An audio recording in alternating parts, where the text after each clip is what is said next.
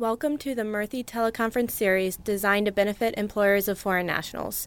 We would like to take this opportunity to remind you that the information you're about to receive is exclusive copyrighted material of the Murthy Law Firm. Accordingly, any unauthorized recording is prohibited by law and cannot be disseminated without our prior written permission. Without further ado, it is our pleasure and honor to introduce Attorney Sheila Murthy. Welcome.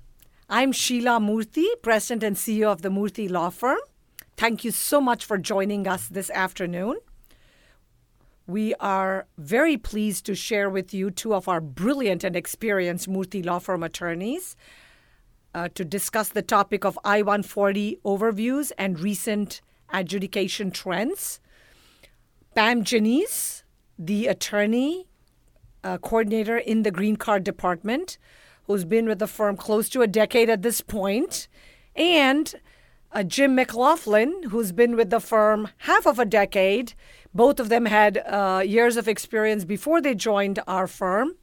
But thanks to our amazing clients, like many of you on this conference call, their experience has quadrupled, if not multiplied by 10 times, because of the exciting, fascinating, complex array of issues that we're able to solve for you all as clients. So what are we going to discuss today on I-140 adjudication and overview with you all?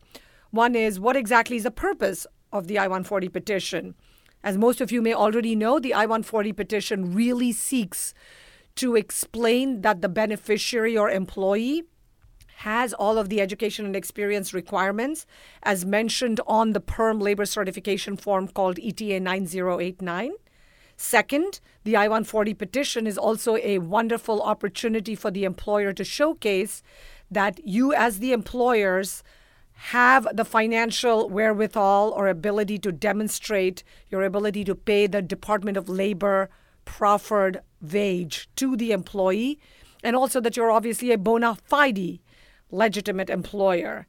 And third, it kind of is an indirect purpose of the I-140 petition is it really establishes the intent of the employee or the beneficiary to immigrate permanently to the United States. So from there, let's go to the next issue, which is what exactly is filed. Obviously, with an I-140 petition, we filed the I-140 petition. But Jim, what else does the employer have to establish? Sure, Sheila. So, like most things in U.S. immigration law, it seems simple at first. There's a checklist. You can follow the checklist. But as we get into it, you'll see it gets a little more complicated than just including these documents. But initially, you need the I-140 petition, like you stated, Sheila. You need the filing fee. Currently, it's $580. You need the original signed labor certification. You also need the I-140 petition letter, supporting evidence, education experience, depending on what's required for the position, and the company's financial docs of ability to pay. There is some exceptions to that, such as if you're a self-petition, but most professionals file throughout labor certification where you're sponsored by your U.S. employer. Okay. And in terms of who exactly, what kind of an entity is allowed to file the I-140 petition, Jim? Well, you've got your U.S. employer. It could be a nonprofit or a for-profit. It could be an institution of higher education. Could be an S corp, a C corp, an LLC, correct. An LLP. Okay. That's right, and could even be a self-petition. So the alien themselves could file for themselves if they're filing the particular category. Like a national interest waiver or an extraordinary ability. Exactly. Okay. Mostly employers aren't involved, though occasionally employers might be involved with the NIW filing. Okay, so now let's move on to you, Pam. Processing. What is the processing time? How does it work, etc.? Well, the processing time, it always varies. It depends primarily on the USCIS current workload. And that information is generally available on the USCIS website, although what happens in reality may be a little bit different than what's being reported on the website. Right now, we're seeing on average probably around 8 to 10 months for regular processing of the I-140, although you may see a little bit of a difference between Nebraska and Texas from time to time. But, that's what it is right now. That's not necessarily what it's going to be tomorrow. So if you ever are in the situation where you're looking to speed the process up, a person may be running up on an H-1B issue and they need an approved I-140 for a 3-year extension. Or if an employee wants to get it approved so that their spouse can get an H-4 EAD, then it might make sense to file the case with premium processing. Premium processing means that you'll get an adjudication within 15 days, either an approval, a denial, or an RFE, a request for evidence. The downside is that it costs currently $1,225. The upside is it's a lot faster. If you decide to file for premium processing, you need to include that filing fee check and the I-907 filing form. If you're filing it initially, then it'll go to the premium processing unit address as opposed to the lockbox, which is generally used for regular filing of I-140s. And if you file a regular process, you always have the option at any time of upgrading to premium processing by, again, submitting the 907 and the filing fee, and that'll start your 15-day clock at that point. If for some reason you do get a request for evidence, that's going to reset your clock from the time that the response is received. But there are definitely benefits to doing the premium processing. I know a lot of times people are afraid because they hear stories, oh, if you file with premium processing, you're definitely going to get a request for evidence. And in reality, that's just not true. Odds are, if you get a request for evidence after filing it with premium processing, you are probably going to get it eventually doing it through regular processing. So it doesn't go to a supervisor and all of those things about the rumors that everybody hears about. It'll go to a supervisor. And sometimes they do it when they're backed up with their processing just to buy time and issue frivolous, improper RFEs. And quite honestly, that really hasn't been our experience. Generally, where we see a request for evidence, it's because USCIS has a bona fide need for additional information. There are, of course, always instances where a RFE appears to be frivolous, but one of the benefits of the Premium Processing Center is that there's a direct line of communication. They have a direct phone number and a direct email where you can usually get a lot more information in a timely manner than you can with regular processing. And that's one of the huge advantages where you can actually speak to a live person, a supervisor, a person either working the file or somebody else in the department that can get an answer for you as opposed to just being in a voicemail loop that can happen. And another clarification from you, Pam, when you said 15 calendar days, I've heard people also talk about 15 business days. No, have you found it almost always that it's calendar? Because that was what it was meant to be when they started gouging the poor companies and businesses with that extra $12.25, which makes my blood boil. Because if they did their job properly in 2 to 4 weeks or 6 weeks as they used to before they started premium processing, companies wouldn't have to shell out the extra $12.25. I call it legal bribe for incompetent service. Right. Pam, let me ask you, what happens if you don't have the original labor certification? Well, that's one of the few circumstances where you can't do premium processing, at least not initially. In practice, if you are filing an amendment or a refiling after a denial or withdrawal, then you don't have the original labor certification anymore. It's with the original filing. And so USCIS can't, in practice, do premium processing because they need to physically remove the labor certification from that other file, which sometimes may be in the National Record Center, and then physically move it over to the new file. In general, if you are doing a refiling at the same service center where the previous filing was done, you should be able to do the initial filing with premium processing, but we have received reports of those initial filings being rejected. So sometimes that requires follow-up with the premium processing unit, and sometimes it just requires waiting a while, giving them time, 3 or 4 months, to pull the file from the records and get the original labor certification, and then upgrade to premium processing at that time. Most of the time, these cases are being filed using the same labor certification, where you're seeing someone do an upgrade to EB2 of a case that was previously eligible for EB2 but filed as EB3, or a downgrade of a case from EB2 to EB3 if the priority dates are more beneficial in that category.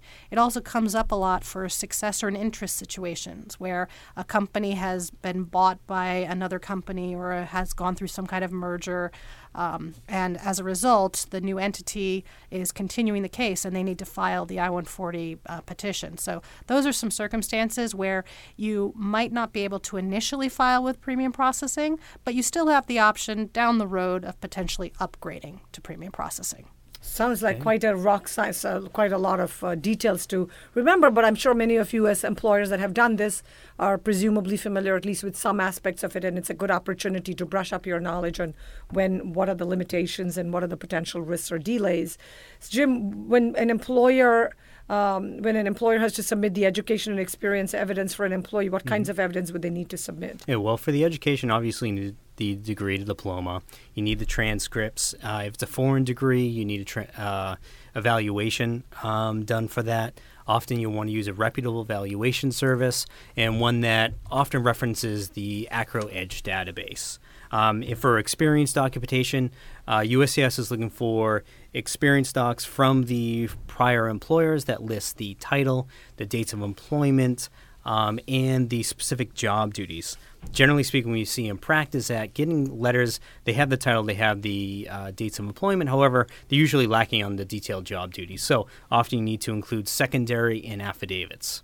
Okay. And affidavits need to be a self-affidavit, 2 colleague affidavits that attest to that time period, and then any additional secondary that you can get.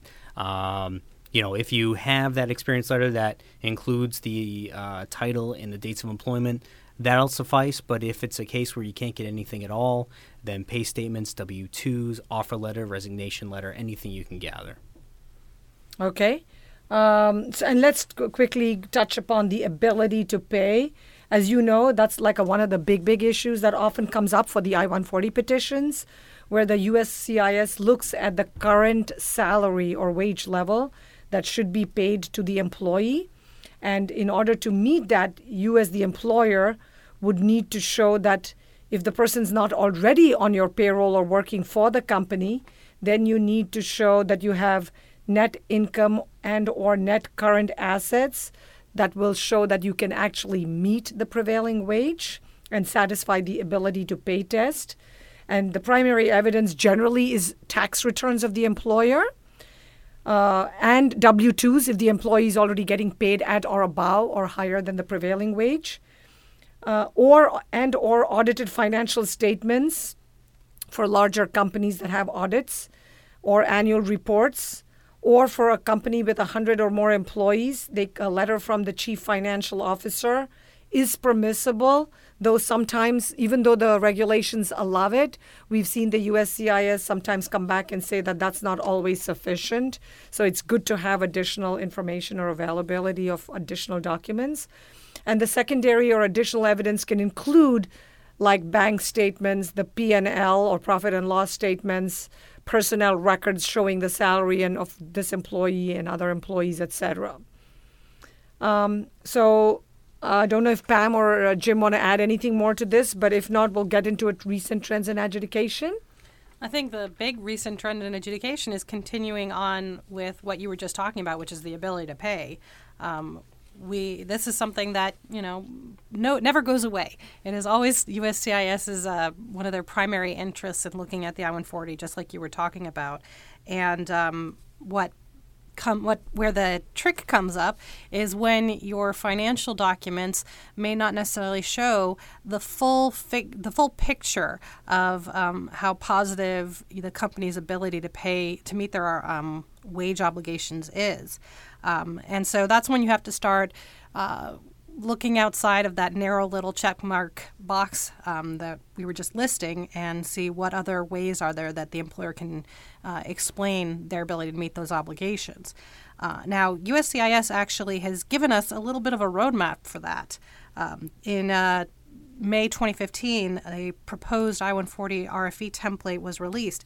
It hasn't been implemented yet, but it's a good guideline for people when they're dealing with tricky situations.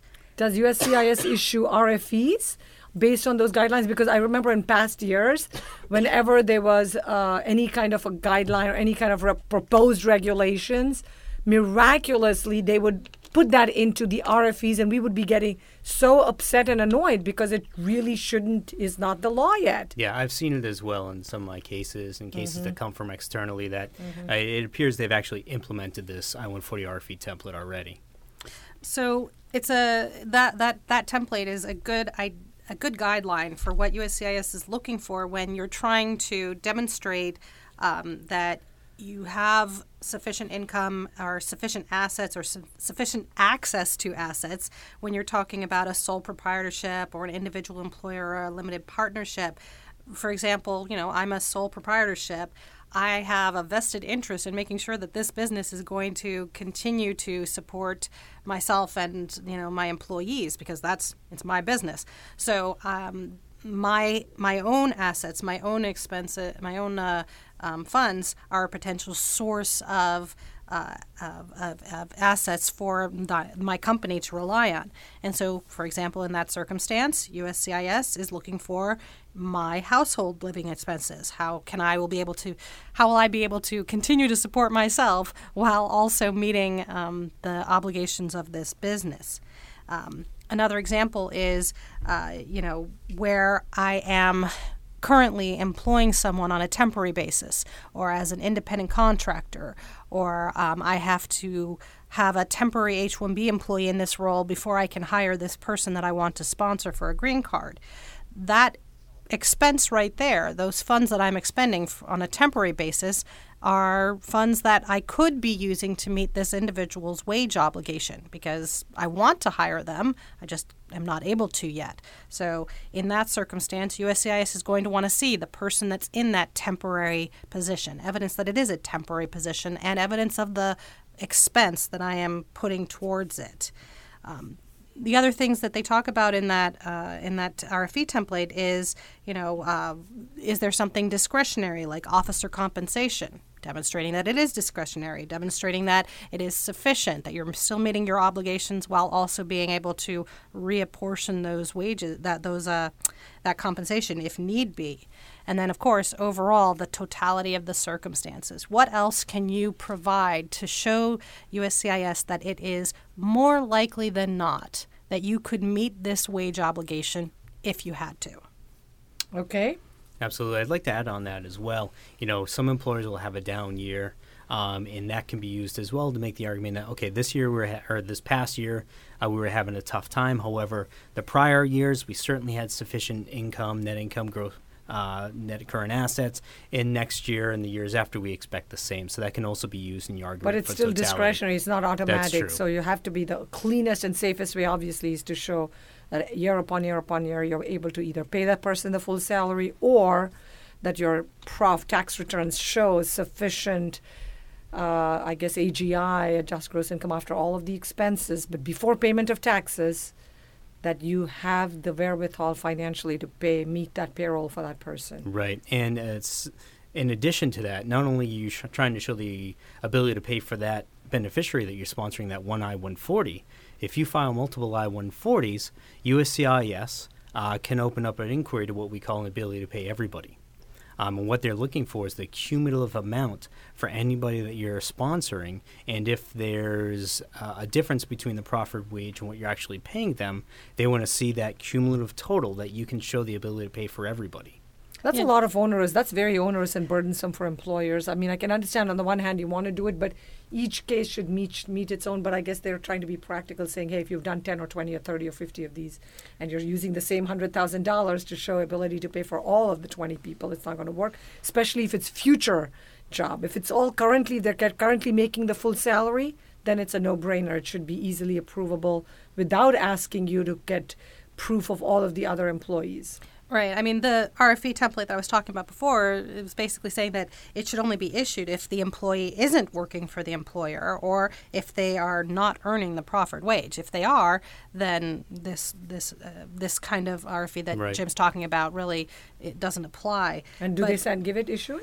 Oh, yeah. No, we see these issued all the time, especially where an employer will do a sudden burst of filings. There are some employers that will, on a regular basis, say, okay, now I'm going to do all of my green card cases for the year. And so all of a sudden you'll see a rush of I-140 filings all at the same time. And so USCIS will see that and say, wait a minute, this employer is filing 20 cases. And for each of these people, the person's being paid $10,000 less than the offered wage. Mm-hmm. Let's make sure they actually have that $200,000 in hand. Right. And the basis for that really is USCIS is wondering if it's a bona fide job offer. That's the basis for this, their justification. So one of the good practice tips that we recommend to people is that they keep track of the number of beneficiaries that they've sponsored, what the prevailing wage is, what they've been paid in the past, and make sure that the finances cover it and in total. It's one of the things that we like to address with employers up front, see what their tax returns look like, see what the person is being paid, make sure that the employer can support their assertion that, yes, they have the ability to pay this. Right, and employers should also keep in mind that once the I-140 is filed, that job offer remains open, and your obligation to show your ability to pay remains open unless the individual receives their green card or you withdraw your I-140. You're withdrawing the offer at that point in time. So for employers who may be having an issue with this or do multiple filings, they'll want to keep track, like Pam said, of who they've filed for, but then also if the job offer is no longer available or potentially the employee's moved on and there's no intention to hire them back later down the road, then they may want to withdraw that I-140 to relieve that wage obligation. Okay, and so we also see situations where when financial documents have to be shown to use as evidence, we can submit federal tax returns, audited financial statements, or annual reports. And USCIS generally focuses on net profits and net current assets, as we talked about earlier. So what kinds of secondary evidence are allowed to be submitted, Pam? Well, first of all, the USCIS does not like secondary evidence. They want to see those primary documents.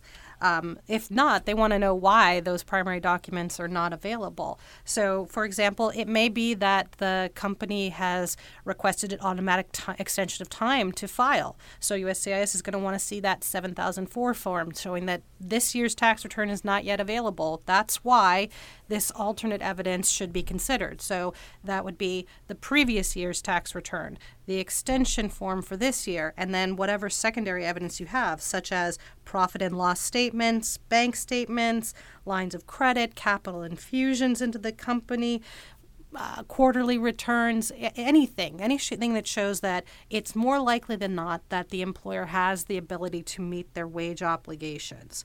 And if the employer has been paying this person consistently at the wage, that right there overcomes any negative financial statements, as long as they've been paid the offered wage from the time it was filed all the way through the process. With the secondary evidence, the whole point is that it is secondary. You need to make an argument for why it should be accepted. And that's where the things that we were talking about before come into play. Are you able to make a strong enough argument for why USCIS should accept this? Is it an off year, like Jim was talking about? Was there a significant expenditure for research and development? Did they have some kind of major traumatic event that caused a single, bad year? Can you provide documentation for it? And can you show why it is reasonable to expect that next year and the years beyond that are going to be better? What about the issue about the degree when it's conferred, the date? Why is that, and when is that relevant, and how has that created problems? Well, this is a recent trend that we've been seeing. Generally speaking, historically, USCIS has accepted the day a provisional certificate is given, say, such as in India. There could be many years between someone completing all degrees for all requirements for a degree, but not actually going to the commencement ceremony for a year or two later. Historically, it seemed USCIS was accepting the provisional certificate that stated all requirements for the degree were conferred, were completed, and then any experience thereafter could be utilized. So this generally comes up when someone's qualifying for EB2 for a bachelor's and 5 years of experience. And the problem arises when some of that 5 years of experience is after completing all requirements for the degree, but prior to actually going to that commencement ceremony and obtaining that diploma. Right. And the USCIS is actually currently looking at this issue because it has been brought to their attention that in many countries, the provisional certificate is actually the real completion of the education, completion of all the coursework. The transcripts show that the only thing missing is that the person, because of maybe having to come to the U.S. to study the master's or traveling, didn't attend just that actual ceremony and get the diploma at the mass commencement ceremony or convocation, as I think they call it in India and even here. That's right. So, okay, so that's an interesting new issue, but USCIS has said that they will look at it at headquarters level because they realize that maybe they're not being very fair to employers and employees on this issue. Right. So as a general tip, just to complete that, is when you're looking at whether somebody qualifies for the position you're sponsoring, right now it's probably better to be safe than sorry and just go with the conferment date on that diploma until USCIS finally declares their decision on this issue. Okay, or some nice good lawsuits are always welcome as well if they're appropriate cases, if it's important and you cannot prove what you can show, because we should never be afraid to demand justice, especially when we know that the government is clearly wrong and is doing something in violation of the statute or regulations, or just clear common sense and the statute and the regulations, which happens from time to time. The next issue we want to touch upon is educational equivalency, where we've seen that the USCIS has been issuing RFEs when the U.S. equivalency of the foreign degree or degrees is not clear in the initial evidence that's filed with the I-140 petition, and especially in cases where, for example, a 3-year BSc degree and then a 2-year MSc degree from a country like India, we try to combine the two, so it's a combination of 2 different degrees in order to equate to the required bachelor's degree for the position, which we now show is the equivalent of bachelor's, and then we have to show the 5 years experience. Keep in mind that combination degrees is automatically a red flag in many cases. And also that since different countries have different degree programs, in the UK, in India, in Canada, sometimes it's 3-year programs. In the US, it has to be equivalent to a 4-year education. So not all degrees from different countries. Also, if it's a 3-year from India, sometimes they give us a harder time than they might for a 3-year from the UK or 3-year from Canada. So they have different sort of tests where they will equate to the US 4-year college degree education. And how does this work in terms of, have you seen examples, Pam and Jim? I mean, this is something that never goes away. This has been a continuing issue ever since Matter of Shah, years and years ago. What you really need to do is look at the overall secondary education system in the country. For example, Germany and the UK generally have a 13-year program prior to university education. And in those circumstances, generally a 3-year bachelor's degree is considered equivalent to a U.S. bachelor's degree because in the U.S., it's normally a 12-year program of high school. Whereas, for example, like you said, India, normally it's a 12-year program, and then you have 3-year or 4-year degrees. So it's important to know what the overall structure of education in that country is. And based off of that, you'll see what USCIS considers equivalent. And USCIS, they're continuing to go by the ACRO-EDGE database as essentially gospel. That is what determines whether foreign education is equivalent. But at the same time, you need to be very careful because sometimes an issue will come up where, for example, in the ACRO-EDGE database, it says that a 1-year postgraduate diploma from a university in India is equivalent to a U.S. bachelor's degree, whereas sometimes you'll run into the problem with USCIS saying, is a diploma actually a degree? So you have to go by the ACRO-EDGE database, except for where USCIS takes a different opinion. It's important to know what both are. Sounds pretty complicated. Is there any other example that you can help shed light on this, Jim? Well, it's key to, and this is why you want to hire the Murthy Law Firm, it's key to know what the past experience has been with USCIS. If you get a 3-year bachelor's degree and from India and a 2-year master's, that generally speaking is going to be equivalent to a U.S. bachelor's. Similar if you've got a 3+3 from India, that would be a U.S. master's. But as Pam said, not everything that's in ACRO is what USCIS is following, so you really want to be sure that you talk to somebody who's been through the process before and knows what the current processes are. Okay.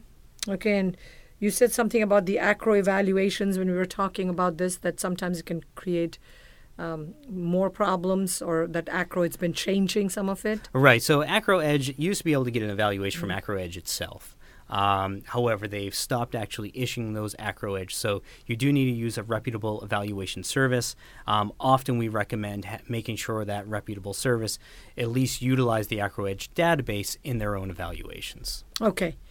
So next we move on to experience evidence, and with this we've often found the best evidence is obviously a letter from the prior employer on the company or the employer's letterhead, which should include the company's full legal name or the name or how they do trading, doing business as, with the company's address and phone and contact information, signed by somebody who's authorized to represent the company for that process. So whether it's the president or the head of HR or chief operations manager, stating the employee's name, the dates of employment, the job title, and the job duties. Because if we are saying we need 5 years experience in these job duties for the EB2 classification, and we don't know which date the person was doing what kind of job duties, that could be potentially problematic. What about co-worker affidavits? How does that work? Well, this comes up when you can't get that ideal letter, which quite honestly happens a lot. There aren't a lot of employers out there that as a matter of course, will always provide a letter with all of this documentation. But it's important that the person first make the effort, because a recent trend we've been seeing with USCIS is they want to see that you actually tried to get it. So that would be an email or a letter showing that you tried to contact them and they didn't respond, or they responded saying, no, we can't, this is not our policy. Or if the company has gone out of business, proof that the company has gone out of business, a press release showing that they were acquired, or some sort of online database showing that they are no longer in business, something to show it is not possible to get the letter in the format that the USCIS wants. And then once you've established that you tried and were unable to, then that's when these affidavits come up. You need 2 affidavits from people with direct personal knowledge that you were working for that job in that place. Generally, that's going to be coworkers, people who are also working for that company. And generally, those affidavits, which should be sworn statements notarized, would need to contain the same kind of information as the company letter would have had. The dates of employment, the name, the job title, the job duties, and how this person had that direct knowledge. I know that Jim was working as a lawyer at the Murthy Law Firm from this date to that date. Until his retirement. Until he retired, because I was working with him the entire time. And I know that he was working on green cards because we were in the green card department together. Now, in some cases, you're not able to get a coworker affidavit. Maybe you no longer work with them, or they've moved to a different company. Maybe you were placed at a client site and nobody else from the same company was at that same client site. Well, did you know anybody who was working at the client site? They know that I was working as an IT programmer at Company X because they were an employee of Company X, and they know that I was placed during that time because they were working on the same project. It's important to look at the specific circumstances and say, what is the best available evidence? And then in addition to those coworker affidavits, you also need to provide corroborating evidence, secondary evidence. I think Jim mentioned it earlier, W-2s, pay stubs, immigration documents, an H-1B petition approval or a petition letter. If you were placed at a client site, here's the letter I got from the company saying, hey, we're going to place you at this client site. Any surrounding documentation showing that, yes, this statement is true. Here's proof that I actually did work for this company during that time. And it's important to try and gather as much of this up front as possible. Because if you only submit the secondary evidence, the USCIS is going to ask for, where's the proof that you tried to get the primary evidence? Where are the colleague affidavits? Where is corroborated evidence showing that the statements in these colleague affidavits are true? We've even seen instances where USCIS has asked for evidence that the people providing those affidavits actually worked for those employers.